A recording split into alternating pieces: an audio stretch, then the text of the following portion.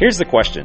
How are you, a high-octane achiever, suddenly feeling anxious, overwhelmed, exhausted, or just plain off your game?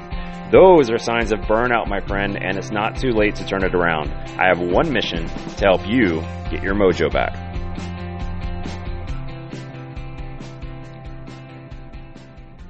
Welcome to the Burnout to Breakthrough podcast. My name is Dr. Eric Shoemake. Today's episode is Masterful Boldness. Just show up. Today, I'm going to be talking to a lot of type A people that are listening. And if this is you, you'll know exactly what I mean by this type A. You might be a lot like me where you have to maximize everything. So if you do anything, you want to be the best at it. So you might have 5 books that you're reading right now on your Kindle. You have a workout plan that you're trying to be the best at, or you have a hobby you're trying to be the best at. You obviously want to be best in your career. You want to be the best with your family. And you're always growing and learning. So that's what I mean by type A. And I had something to learn from my type A personality, and I suspect you might as well.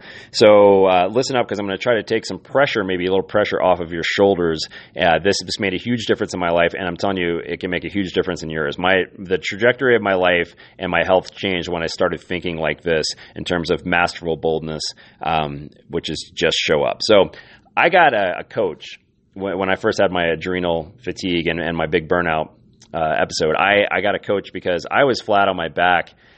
I didn't listen to any of the warning signs. So I didn't listen to the being tired all the time, or the anxiety, or craving for salty foods, or just loss of overall drive. A lot of the 5 signs that I talked about in I think episode 2 of our podcast series. And because I didn't, my body really got my attention and just laid me out. So I needed some help. I needed some coaching. And the first thing we did is we sat down, and he said, "How are you feeling?" And I said, "Well, I always feel like I have to be on." Now, I don't know if you can relate to this, but maybe you can. Like I never just showed up to anything. Like I was always on. I'm a big Anthony Robbins fan, have been for years. And he talked even 10, 15 years ago, talked about being in state or controlling your state. And I still love controlling your state. I still love that. But I would always try to control my state, or what I mean by state is like a mental focus or energy that allows you to show up and be your best. So a lot of athletes talk about being in state or being in the zone, and I always wanted to be in that state. The problem is I mistook that for meaning that I always had to be really amped up and on all the time. So I had to show up as the person that had all the answers.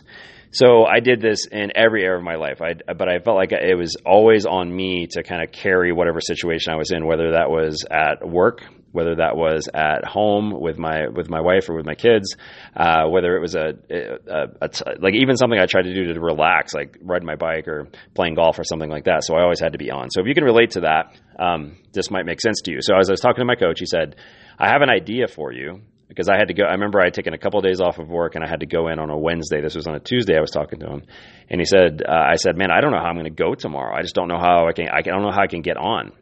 And he said, "Well, I have an idea for you. What if you just show up?"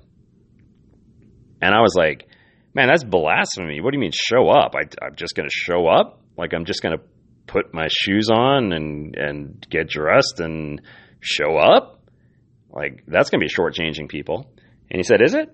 And I started thinking through this because one of my main values is boldness. I want to show up and be bold for people. I want people to be bold in their own lives because I believe that you're put here for something. Everybody has something great. I just love boldness. And he said, "What would be like the ultimate bold move to make going into the office tomorrow?" And I said, maybe it would just be showing up.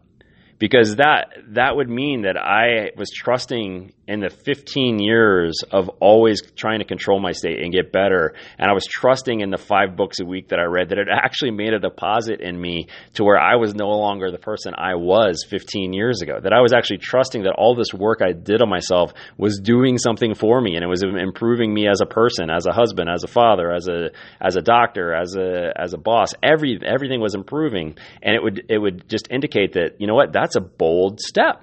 That I don't feel like I always have to be better, that I always have to be doing something, to make myself better. And, we came up with the idea of what's called a delta of zero. My life was never a delta of zero. Delta meaning change. Delta of zero means delta of zero means your energy is always the same. You're able to kind of have a confident energy all the time. I would have energy really up, and then I'd have it really down, and then I'd have it up, and I'd have it down, and I had a delta all over the place. So I went from 0 to 100 and back down to 0 all the time. So this delta of 0 just meant, trust that that the work you've done on yourself is working and has worked. So instead of thinking that you have to do another thing to measure up, just trust that all the work that you've done has created some deposits in you and made you just a much more dense person. What I mean by that density is like ontological density, which means that when you walk in a room, there's just a presence about you. And that's really, what we all want. And there's a huge presence about you when you start to have an understanding and you have a trust that, you don't have to measure up. That there's nothing to measure up to. So my question to you today is this. Where in life are you still trying to measure up? Where are you still trying to measure up? Where is that voice in your head telling you that you're not good enough? Are you not good enough father? Are you not a good enough employer? Are you not a good enough athlete? Are you not a good enough mother? Are you not a good enough husband or wife? What are you not good enough at? Because there's always going to be that voice in your head that's saying, you're not good enough, you're not good enough, you're not good enough, you're not good enough. And when you start to just sit back and say, you know what? No, I am good enough. I'm going to trust this. I'm going to be masterfully bold. I'm just going to show up. And especially if you're dealing with fatigue issues, if you're having a hard time getting out of bed, just the fact that you showed up is an amazing step. So hopefully for some of the people listening that were like me, you can start to think, you know what, instead of having to go block all of the bullets, I can start to slow down the bullets. So have you ever seen The Matrix? You see Neo, who's the one, right? And all of the great episodes of him bending backwards and slowing down these bullets, and he's dodging these bullets. Well, if you've put these deposits into yourself and you've read all the books and done all the studying and worked so hard on yourself, like so many of us have, you trust that, you don't have to work so hard to dodge the bullets anymore. You can really slow down the bullets. So I'm going to do some future episodes about that. But today is just really simple. Where in your life are you still trying to measure up? And is it possible that you could take a step back from that and go, you know what? I know I am good enough in this area. It's good enough for me to show up. And I'll tell you what happened with me when I started doing that. I would trust that I was a good enough dad. And don't get me wrong. I mean, I'm reading a parenting book right now. We have a teenager, which I was not prepared for at all. So we're reading a parenting book and always trying to do better there. But so much of it, and the whole first part of this book is just having, the author is just telling you, you know what? The fact that you're even reading this book means you're good enough.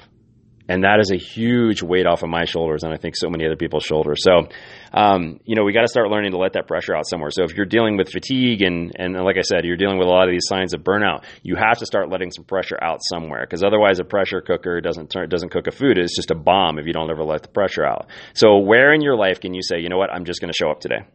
I'm just going to show up in this relationship. I'm just going to show up in this meeting. I'm just going to show up at this to do this workout. I don't have to maximize every single second. Where can I just show up?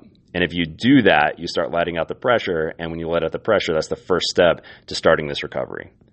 All right, that's all I have for you today. Just a couple things I always ask. Number one, would love it if you would rate and review us on iTunes. That would be amazing.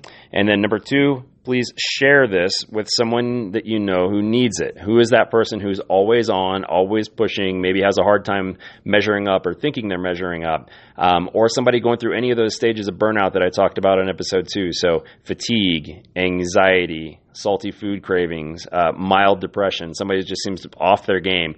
Please share this with them, because it's my job to help you and them turn your burnout into a breakthrough.